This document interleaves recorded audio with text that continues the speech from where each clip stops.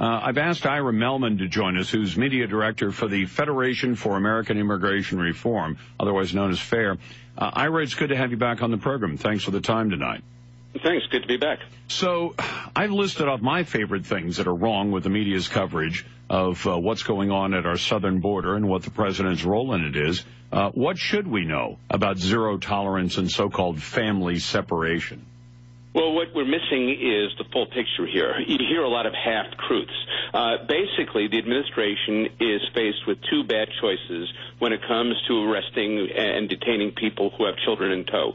The two choices are that you allow the children to be used as a get-out-of-jail-free card, which was the position of the Obama administration, and they entered into a consent decree with a court order some years ago that said you cannot detain families with children for more than 20 days, which is nearly enough time to determine whether they have a legal claim to remain in the United States. Or you can hold the parents for much longer, but that means you have to separate them from their kids. Now, both of these are bad choices. Nobody is denying that these are bad choices. Nobody wants to see kids separated from their parents. Congress could have fixed this problem a long time ago. They could fix this problem today if they wanted to, but you have a Democratic Party now that is just beholden to the open borders interests. If it means detaining people with their children, they're simply not interested in it, and they're going to try to block it. But the fact of the matter is there have to be more options on the menu than allowing children to be get-out-of-jail-free cards or separating families. We need more choices. Congress can give that to the administration if they choose to. Well, I'm not going to disagree with you 100%, Ira, but let me have this minor disagreement. I don't want them used as get-out-of-jail-free cards. On the other hand, when we say, but kids are separated from their parents, I keep reminding people that in every single American city, as you and I are speaking, if the police are arresting mom or dad or both of children, the children who are in that equation on any kind of crime that causes mom or dad to be arrested and kept in custody for a day or a month or a year are separated from their parents. And you say, but they may have nearby relatives. They may. In some cases, they may not. There are plenty of single dads out there who may get arrested, and if they have kids at home that they've been caring for, they will be separated from dad. Mom's the same.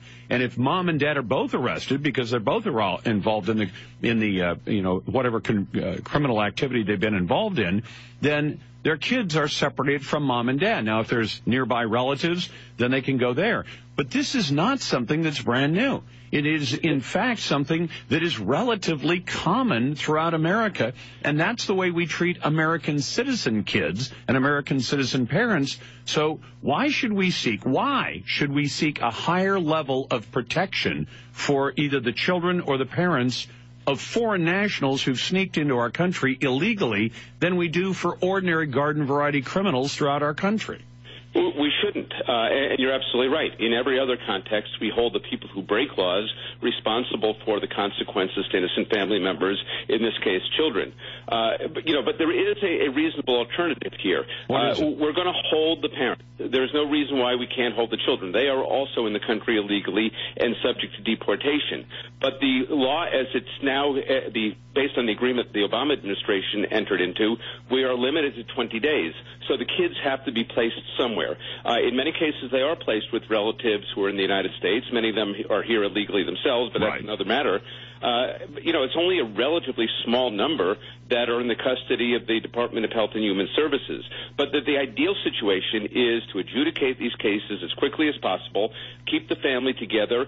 Either they, all qualify together or they're all removed together. But that's an option that simply isn't on the table right now. I can go for that. And I've been explaining, and you tell me if I'm wrong about this, but my understanding was in some cases the parents and the kids end up separated because the parent is adjudicated relatively quickly, and they say, no, your asylum claim is not valid and we're going to deport you back. But the kids who have greater rights of appeal are sometimes not deported for some longer period of time. So in the interest of trying to give kids a little bit more of a benefit of the doubt, greater levels of appeal, the kids are often held, as I understand it, for a longer period of time than mom and dad. So mom and dad end up back in Guatemala or El Salvador or wherever because they're deported, and their kids end up effectively in the custody of the state or the United States a longer period, which can be even a year or more. So, I would be all in favor of saying if you want to have the whole family deported, fine, you can all go home together.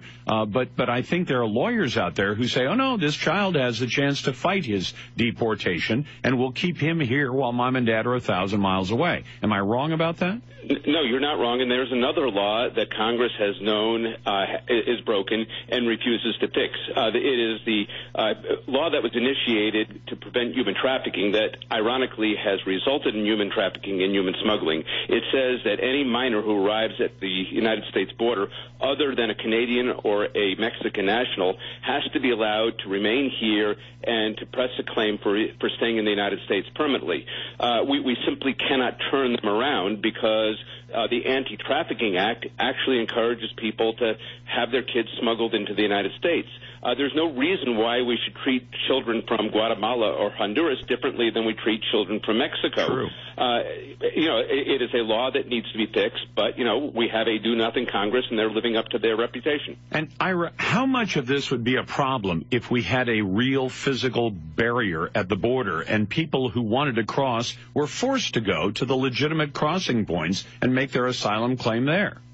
Well, you would still have the issue if you show up even at a legitimate port of entry and you say, I want to press a claim for political asylum, or I'm a minor, I want to be able to stay here. You're still going to be confronted with the same situation. Yeah, but you'll be on one side of the border instead of inside the United States, and that does make a legal difference, doesn't it? Right, but as soon as you set foot on U.S. soil, then you are entitled to a whole bunch of rights. And that's precisely what we did with the caravan that came up from Central America back in May. They held them on the other side of the border. They only allowed a few at a time to come through the port of entry and press their claims. That way you didn't have these huge backups and people stacked in these detention centers. That's certainly a way to deal with it. But one way or the other, Congress has to fix these loopholes in the law. The Attorney General has done some things on his own. He has said, look, we're not going to recognize political asylum claims based on an abusive spouse or just general violence in your society. As unfortunate as that is, that simply cannot qualify for political asylum in a world that's just rife with failed states and more failing all the time. So he has narrowed the definition of what might qualify for asylum here in the United States, which should deter some people. Then Congress needs to do what it needs to do, which is allow the family unit to be held together for a longer period of time, and also to end this ridiculous policy of saying that, we can send children back to Mexico in 10 minutes, but we have to let children from Guatemala stay here for 5 years while they argue for the reason to stay here. How about this? Could we get some cooperation from the Mexican government? My impression is they guard their southern border fiercely, and they leave it wide open at the north end. So Mexico's part of the problem, and we're right in the middle of renegotiating NAFTA. Should the president use the bully pulpit to demand that Mexico start saying, we're not going to let you just travel through our country and then exit the northern border? It's problematic for the United States. It's problematic for the people crossing. Quickly, because I'm coming up to the break. I mean, we can and we should, but it doesn't absolve Congress of not fixing the policies and laws that we have in place that encourage this. So, the Mexicans could be doing more, but we can't blame it on the Mexicans if we have bad policies and bad laws. You're absolutely right about that. Ira, I'm looking forward to Feet to the Fire in September as we press Congress's feet to the fire, and let's hope they don't make all the decisions before then. That's Ira Mehlman from FAIR. We'll be back in a moment. I'll get to your phone calls and emails. You're listening to The Lars Larson Show.